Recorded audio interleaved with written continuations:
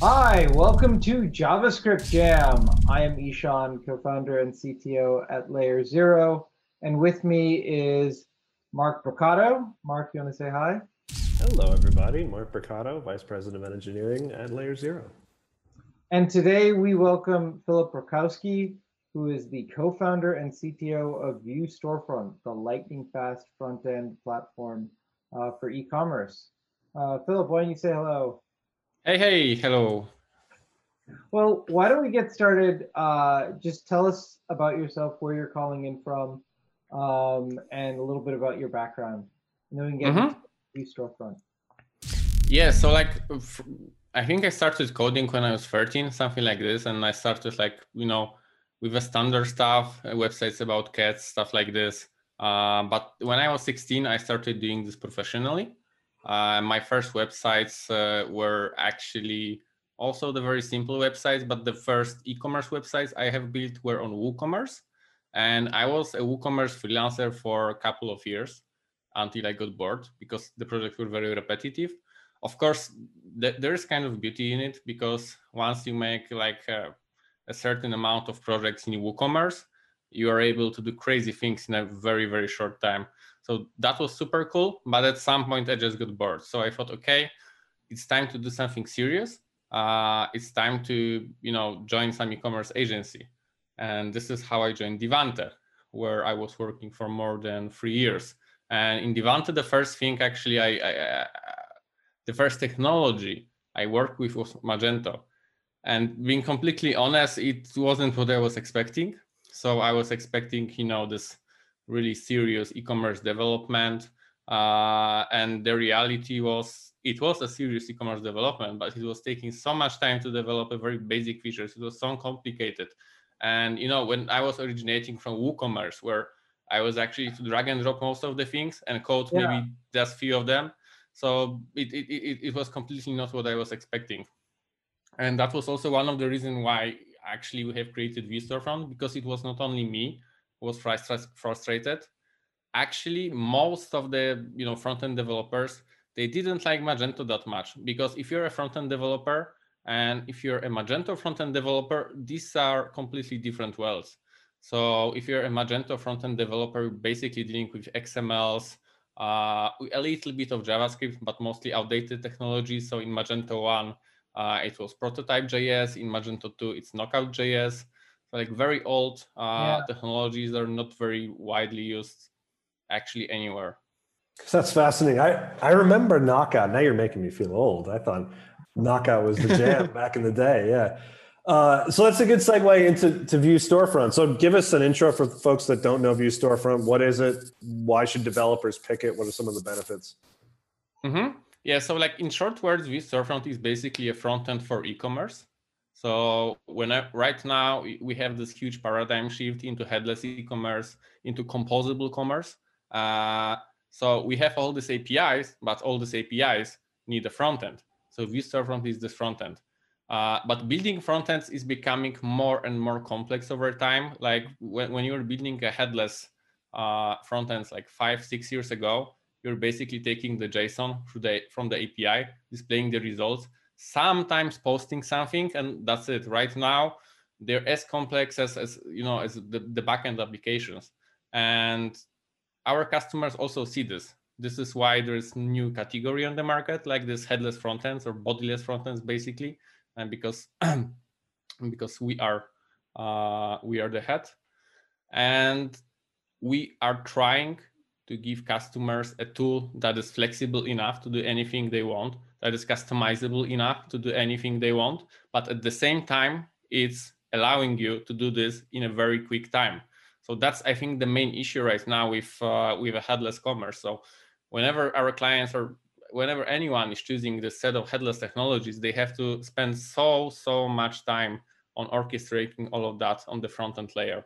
So we are providing them out-of-the-box integrations, boilerplates, best practices, and like the architecture that is kind of like enforcing some of the good practices to make sure that it's fairly easy for them to make those front ends, but also that these front ends will remain scalable and that these front ends will remain flexible, because that's actually what headless is all about, right? And I think we should mention Vue Storefront is open source. Mm-hmm. And you guys just recently announced backing from, I'll let you say, one of the most prominent incubators in the startup space. Yep. So, like, if you want to hear the history of Vue Storefront, so it started, I think, more than 3 years ago. Yeah. In an agency called Divante. So this is where we have started as an agency product, and we haven't got any, monetization strategy back then. The only monetization strategy was, okay, so let's sell projects on this, because we were in agency. It was pretty easy to do this. Then it got pretty popular because we're open source from the day zero, and other agencies were joining. People saw that this is solving their problems, and it got so popular to the degree that we saw it's too big for Divante, actually. That either we can make a product out of this, or we will lose this potential. So we spun out as our own thing, as VSF company. And shortly after that, we were backed by VC, Smog, and Movens. We got $1.5 million of fund. And shortly after that, actually at the same day, when we have signed papers with our VC, we came back to our homes. And then we had a second call with YC. So we had the first call the day before, and we knew that sometimes if they need additional questions, they're asking you to have a second call. So we were prepared that, okay, so now that's another round of questions. When we came back home, we joined the call, and then Jared Friedman let us know that we are now backed by YC. So that was a crazy story. At the same day, we signed papers with our VC and joined YC. Wow, that's exciting. What are some big sites that you can talk about that use Vue Storefront? And can you tell us a little bit about adoption? Mm-hmm. Yeah, so our adoption actually grown very organically. So we had these huge deals that were coming from Divante, because we were trying, to accelerate the growth and get the biggest clients possible. But at the same time, we had a community, and the community was adopting Vue Storefront for much smaller projects, but on the much bigger scale. So right now, I think we have more than 300 live shops. At least maybe even more right now. And among the biggest ones, I think there's Daily Whale, a pretty well-known fashion brand, international. There is also Zadig and Voltaire from France. So they're also selling luxury clothes. And right now, we entered a new space. So all of that was on Magento. And since this year, we are working closely with Commerce Tools as well. So Commerce Tools is actually targeting much bigger clients. So we have actually we have much bigger projects on the pipeline right now that soon will go live, but I can't tell about them yet. Well, so I want to ask you, you probably already said this, but remind me, when did Vue Storefront development start? Like, when did you guys actually start the project? Yeah, so it was 3 years ago, as far as I remember. Maybe a little bit more, but at the beginning it was a side project.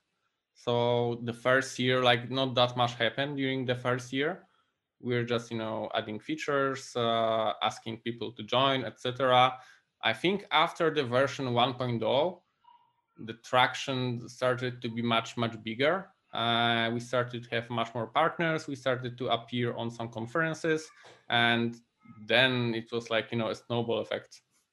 Because the reason I ask is I'm trying to place on the timeline of my memory when Vue, became more widely accepted. Vue's still pretty new. Like, what made you guys choose Vue over like a React or Angular or anything else out there? So it's funny because at that time we actually have started on React, okay, let me give you a context. So 3 years ago, when anyone was thinking about headless e-commerce and about implementing this, they were not dedicated teams for that. They were not dedicated front-end developers for that. Usually there was a back-end developer, mostly working with PHP, Java, stuff like that, who happens to know a little bit of front-end. So React wasn't the best tool for them. It's a great framework, but it requires a lot of expertise to make things right. So we started with React so that it's not working very well. because we started implementing this with our backend developers. And then we thought, okay, so like what else could we choose? And at that time, there were two frameworks that were more like developer experience oriented. So there was Aurelia.js and Vue.js. And the funny thing is, my technical leader at that time was pushing me into the direction of Aurelia.js, which right now is like a huge niche, I think. So we chose Vue. It was a bet, but at the same time, I was pretty confident that this is solving our problems. I also fell in love with Vue at the first time I tried this, because previously I used to work with Angular.js because there was no Angular 2 at that time. So it was a huge step forward in comparison to Angular.js.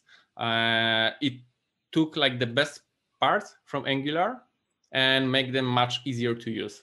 So I really like that. We started coding this, me and Piotr Karwatka, my former boss, and he was also a backend developer, and he also grabbed Vue just like this.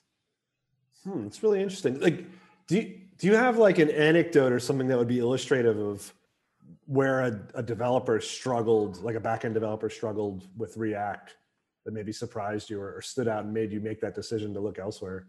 Yeah, so like the biggest problem they had was actually productivity and best practices. So it wasn't intuitive enough to know how to do things right.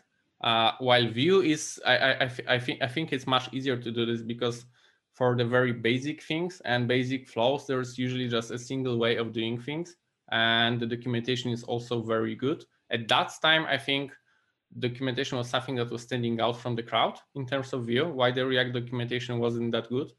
So, it all boils down to learning curve and adoption among less experienced developers. At that time, that was the group that we were targeting. But I think it's still a good choice considering our today's goals, because right now we are focusing on productivity, we are focusing on time to value, and Vue is also a great framework for that. But these days, the boundaries and differences between frameworks, they're not as much visible as a few years ago. Got it. So we had the guys, speaking of frameworks, we had the guys from Nuxt, the server-side rendering framework for Vue. And I know that originally you guys weren't using Nuxt, but you've made that transition to using it. Can you tell us like what the motivations were and what that process was like? Yeah, so we were in contact with Nuxt guys, I think, from the very early days of Vue Storefront, and we were even talking about doing Vue Storefront in Nuxt. But at that time, Nuxt wasn't as much popular, and it wasn't a safe bet. It was a great framework, but at that time, it wasn't a safe bet. And since we were working in a big agency with enterprise customers, it was a risk. But over time, when we were building Vue Storefront, Nuxt was growing as well. And we also realized that we came to the point where actually any new feature that we were adding was inspired by Nuxt, because our users were demanding exactly the same functionalities, and we ended up building Nuxt by ourselves. We were even copying some of the APIs, because like, why should we invent that from scratch? So when we decided that we want to do a rewrite, which is Vue Storefront 2, formerly called Vue Storefront Next, the obvious choice was to use Nuxt. So I know in VSF1, you used to have this elastic cache layer, and everything was based on that. And I think with VSF2, you've moved away from that. Could you like explain the lessons learned there and what happened? Yes, so like in Vue Storefront 1, we started with Magento. So Devante, the agency that we were at that time, was mostly doing Magento. So of course we optimized mostly for Magento. Yeah. And the problem with Magento is that its APIs are pretty slow, especially when you have a big catalog. So we needed a way to overcome this. So what we did is we basically created our own API gateway, but this API gateway has its own database. So we were taking all the products and like static data from the Magento to our own Elasticsearch database and querying this, and had synchronization. So whenever like we changed something in the admin panel, it was updating the products in our Elasticsearch, and all the dynamic calls were going directly to Magento. So this way we managed to overcome the slowness of Magento REST API on Catalog. And with vStorefront Next, we are not focusing on Magento anymore. vStorefront Next is more like built to be adopted in any platform with the biggest level of like abstraction. And we started with Commerce Tools, and of course, like Commerce Tools is super fast. They're even guaranteeing the response times. So we didn't need that layer. We were able to directly call Commerce Tools. But of course, like for vStorefront Next for Magento, we actually still have to use this. We still have to use this. So you still need Elasticsearch if you're doing vStorefront 2 on Magento. Yes, but we changed it a little bit. So in vStorefront 1, Elasticsearch was a must, no matter what you were what you had. And in vStorefront Next, even for Magento, this is an optional feature. So we can either directly call Magento GraphQL, or you can use Storefront API, which is like an evolution of vStorefront API. So the REST version was vStorefront API for vStorefront 1. For vStorefront Next, we have vStorefront API based on GraphQL. So this is an optional thing, an optional API gateway you could add to overcome the slowness, but this is not a must right now. So if you have a small product catalog, you're not making, you probably don't need that. But if you have a huge product catalog, or for some reason your catalog is slow, then you are free to use this. And this is basically a single line of code to change in the config. So it's great that it's modular. The question I have, and the reason I'm curious, is I know Magento has their own PWA Studio. And so if the underlying APIs are slow, what do they do in say PWA Studio? So as far as I know, it might change, but as far as I know, they are not doing anything specific. So they are also calling the GraphQL API directly. And I think they are more like counting on the third parties to manage that than doing this natively. Interesting. I mean, so I remember, back when you guys, it was 3 years ago, right? PWAs were really, really new. And at least then, and I still think it's true today, Magento, is it safe to say, has, at least then, had the most vibrant headless ecosystem, right? There was you guys, there was, I think, Deity, there was a few others. Would it be safe to say, like, or let me ask you, who do you think as an e-commerce platform has the most vibrant headless ecosystem right now? Yeah, I would say for sure Magento, because they started pretty early, but also Shopware. And of course, like my view could be biased because Shopware's headless PWA is based on vStorefront. But I also have a very good insights into this community. So of course, I'm not talking about platforms that are like natively headless, because they're obviously having the most vibrant community. So like Commerce Tools, in there's actually no option to have it as a monolith. But when we are talking about the monolithic platforms that are right now shifting into the headless space, for sure this is Magento, for sure this is Shopware. That makes sense. I mean, especially for Magento, there's kind of very developer-driven community, and it made a lot of sense that, especially 3 years ago, it was like the community that's doing PWAs the most is definitely the Magento folks. And so if somebody is using Magento and doing it either with vStorefront or PWA Studio, they're going to need to potentially use Elasticsearch if the catalog is large, basically. So like as far as I know, the Elasticsearch right now is also a part of Magento, at least the enterprise version. I'm not sure how it is on the open source one.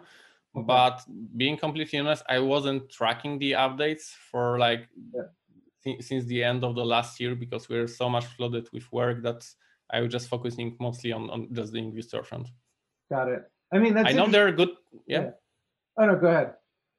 Yeah, I mean, I know that there are good things happening in the Magento community, especially regarding performance, because it's becoming super, super important to everyone. They are for sure, approaching these problems from some angles, but I'm not sure like how they're doing this right now. Got it.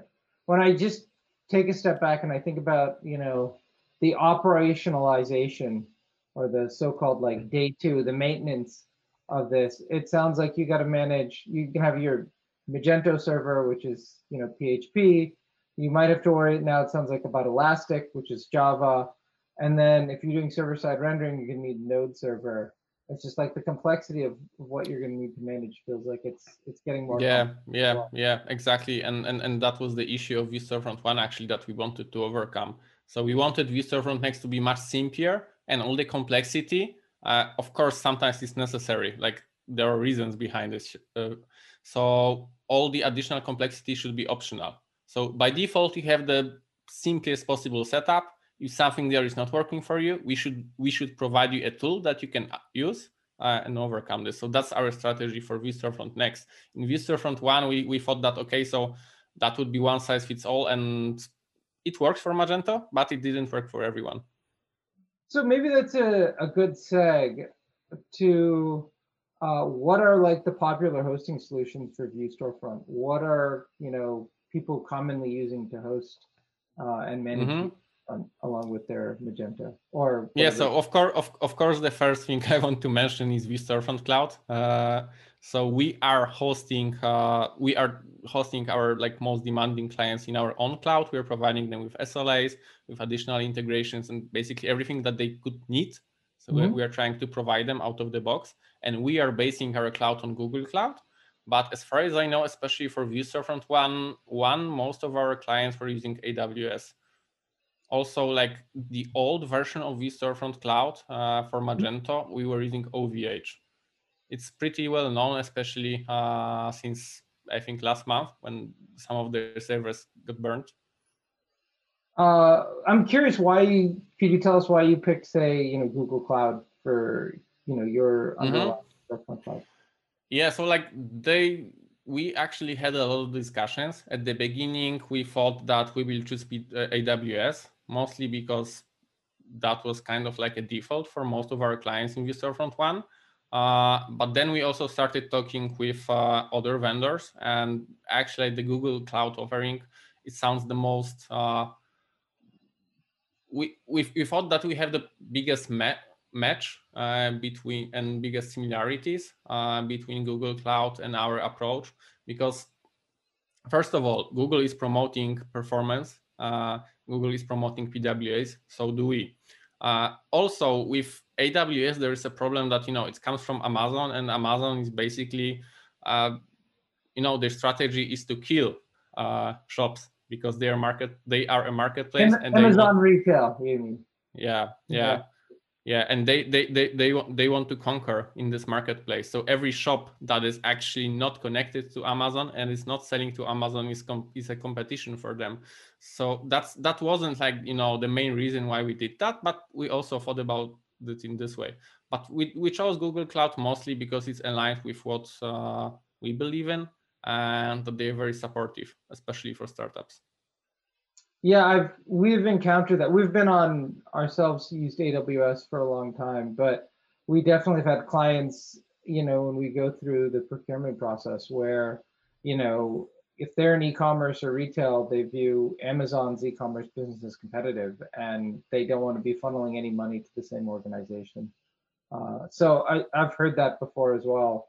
What are the, most popular e-commerce platforms as a backend to vStorefront? I think we've mentioned a few of them, like Magento, Commerce Tools, Shopware. Do you have a sense of what the percentage breakdown is between those and what some of the other platforms? Yeah, so I would say like majority, like 90% or something like this, is on Magento. Okay. Because this is where we were for the most of the time.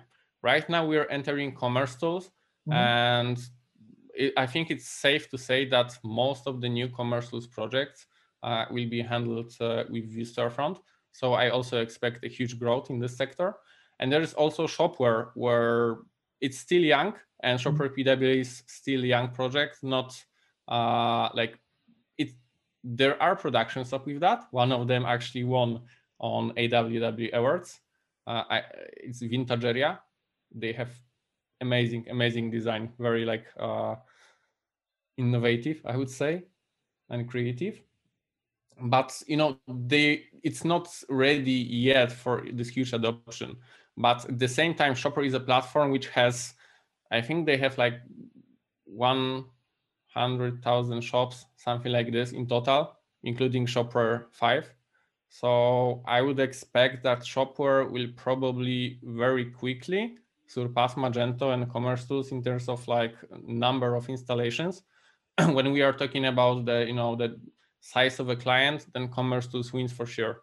But right now, like the sweet spot between those is Magento. So we have, when we are talking about the projects that are live, we have the biggest clients on Magento and also the biggest amount of projects on Magento. Interesting. And then, of course, when you go headless or composable commerce, there are other pieces to the puzzle. So like in terms of CMSs or search and payments, what are like the popular other tools that you guys are encountering that people integrate Vue Storefront with? I think that's a pretty standard setup. So like when we are talking about payments, so no, it's always things like Agent are popping out. Recently, we started working with checkout.com, which is also a very interesting platform, and they got insane funding. I think it was in total something like 450 millions or something like this. So really insane funding, and they have a pretty neat idea of basically having lambdas that are handling payments. So when you're making an integration on the front end, you're talking only to this lambda, and you really like, in theory, you don't care what backend platform is behind this. The reality is a little bit different, but I think like they are just starting, and what matters to me is the idea and the vision. So we really like that, and we are cooperating with them pretty pretty closely. Regarding searches, of course, Algolia, of course, Bloomreach. So these are the two most popular right now. Previously, we also worked a little bit with Constructor.io. So they aren't that much popular. They are focused on AI search and personalization. Oh, interesting. And that would be about searches. And for CMSs, this is also pretty standard. So of course there are like this huge ones like Contentstack, like Appliance, but also there are some smaller players like Storyblock.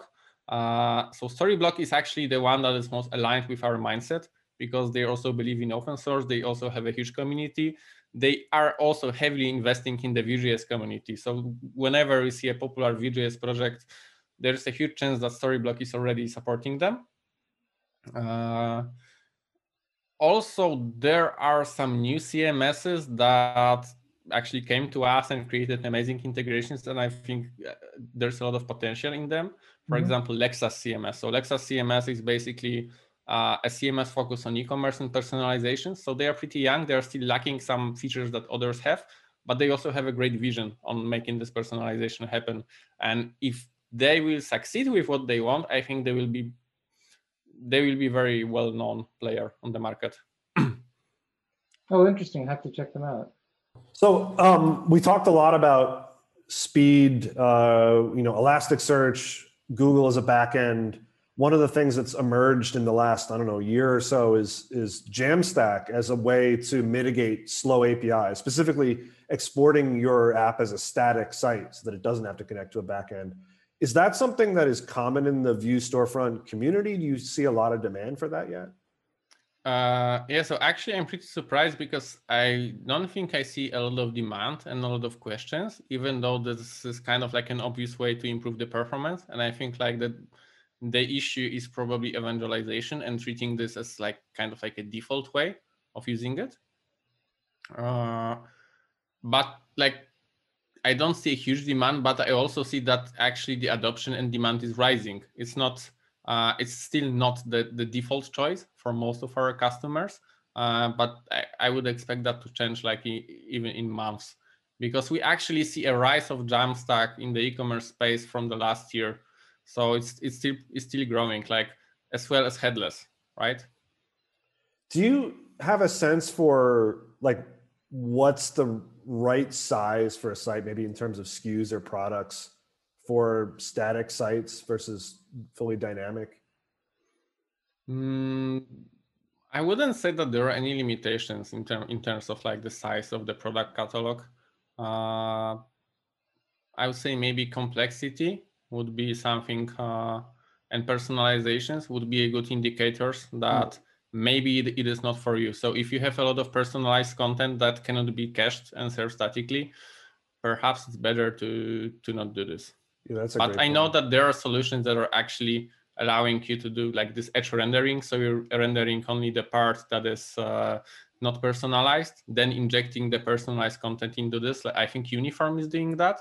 Yeah, yeah, stitching it together at the edge. That's interesting. So on the front end performance front, like how aware are your developers or your like people in your community of Core Web Vitals? And is there anything that Vue Storefront can do to help improve a site's Core Web Vitals score, or is that largely up to the implementer? So like what we are providing out of the box is obviously like a pretty well optimized template. We also like in Vue Storefront 1, it was a huge problem because we had a very well optimized template out of the box, but whenever a client was coming, they could ruin all these micro optimizations with a single JavaScript library.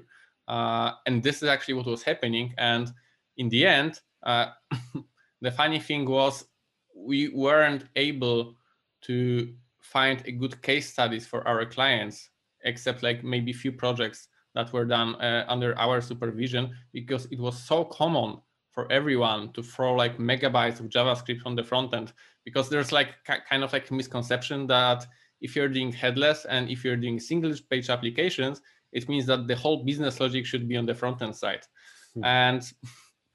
And it's definitely not like this, especially like when you're talking about mobile devices where, like executing JavaScript could be 10 times, sometimes 100 times slower.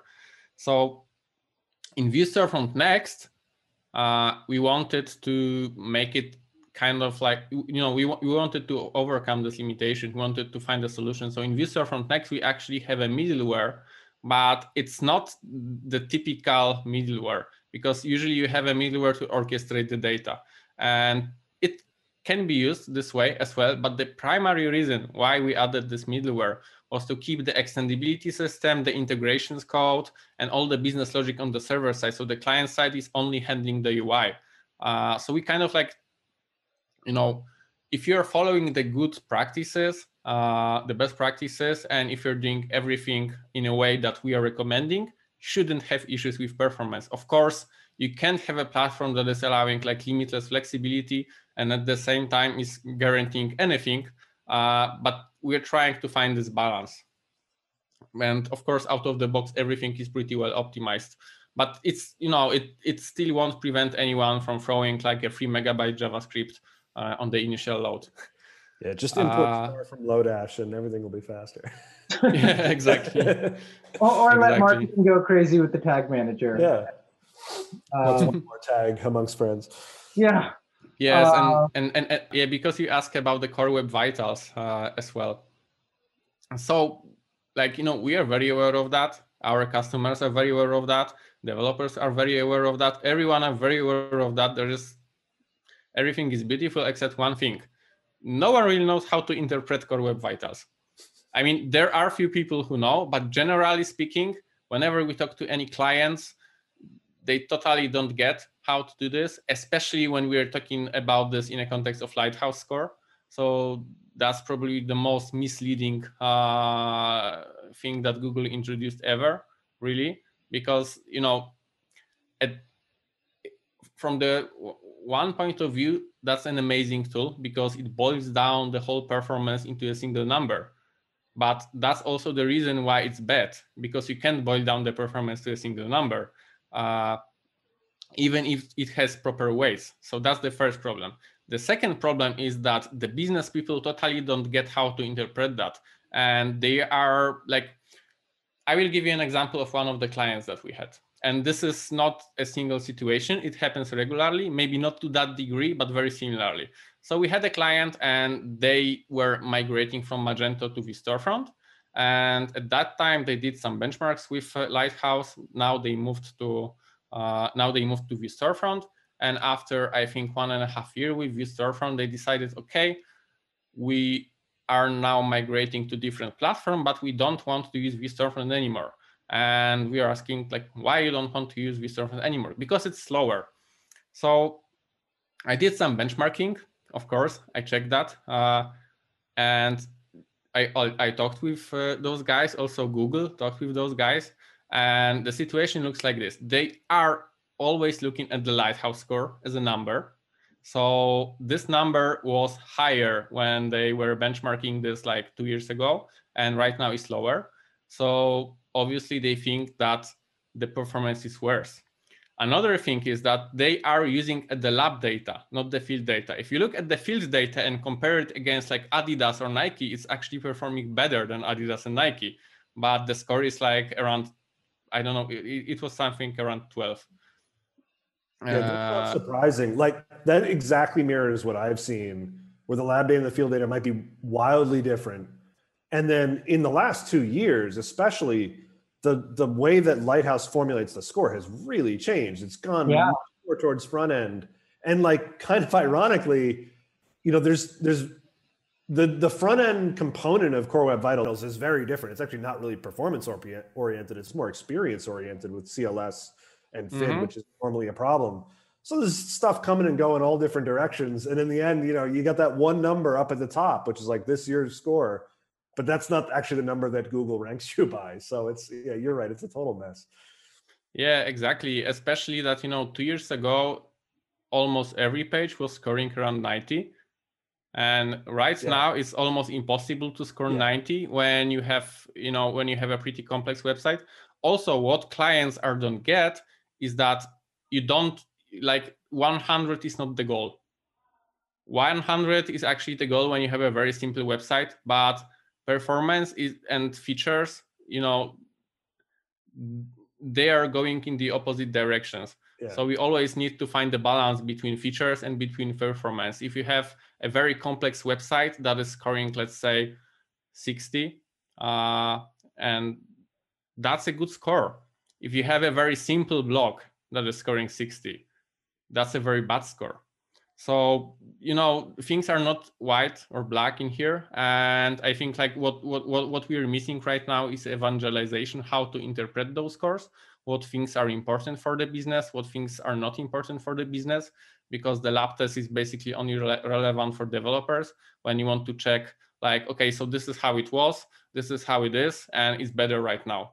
I think that's like the only use case for that. Maybe also to see, okay, so maybe some of the metrics are obviously exceeding the recommended scores, but basically like the only thing that should matter to business is field data, and if field data is good, then everyone should be happy.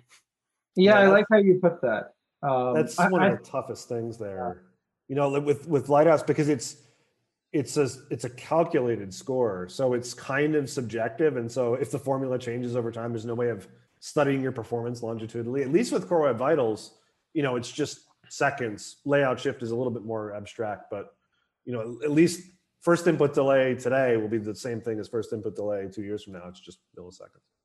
Yeah, exactly. And if you take, you know, if you go to the PageSpeed Insights, and if you benchmark the top websites like Nike, AliExpress, Adidas, all of that sort, you will see that the score actually is low for all of them, but the field data is rather high.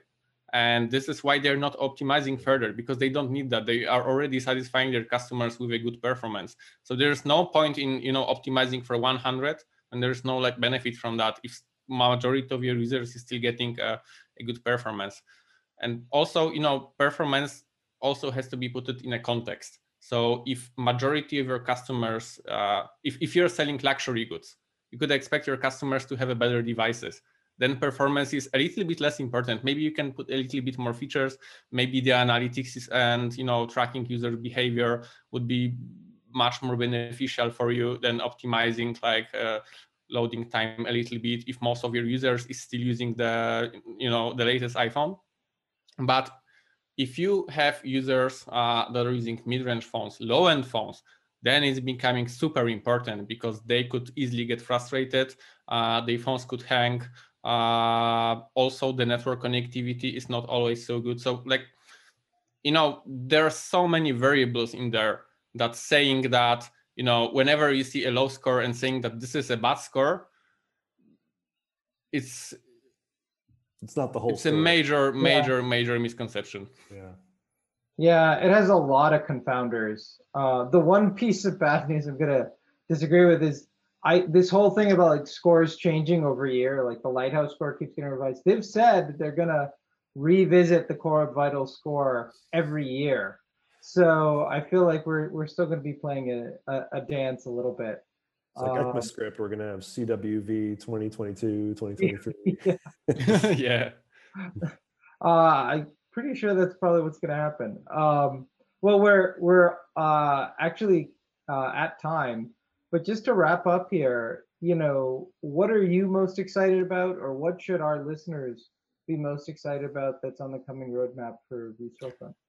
Yeah, so like obviously the thing that I'm excited the most about is the official launch of vStorefront Next. So we actually, it's on our GitHub for more than a year, but this is how we work. We are pushing things out very, very early, even if they are not even on the beta phase. So everyone can get familiar with that. They can give us feedback, etc. But 20th of April is the day when we are hosting vStorefront Summit. So this is the first ever conference that we as vStorefront are doing, and we already have 19 speakers from different backgrounds, different tech vendors talking about their integrations with vStorefront, people from our community talking about different parts of the ecosystem. So this is super, super, super exciting to me. And there we want to announce, it's not a secret, there we want to announce that vStorefront Next is finally ready to use. Awesome. So, where should people go to sign up for the summit? Yeah, so I think the easiest way is to go to our website, vStorefront.io, and at the top you will have a link where you can sign into vStorefront Summit. It's free for everyone. So if you could join. Great. And then if people want to try it out, I assume they go to vStorefront.io and yeah, so we have a vStorefront CLI, basically a single command to install the CLI, another command to set up a project, and then you can try it out. Okay. And then if people want to get a hold of you, what's the best way to reach you? I suggest reaching me out on Twitter. I'm pretty addicted to it, so I'm answering very fast. My handle is Flirakowski. Also, you can find me on our community Slack on vStorefront, so slack.vstorefront.io. Okay, cool. Well, thank you for joining us on JavaScript Jam. Thank you so much. It was great talking with you, really. Same here. See you later. Thank you.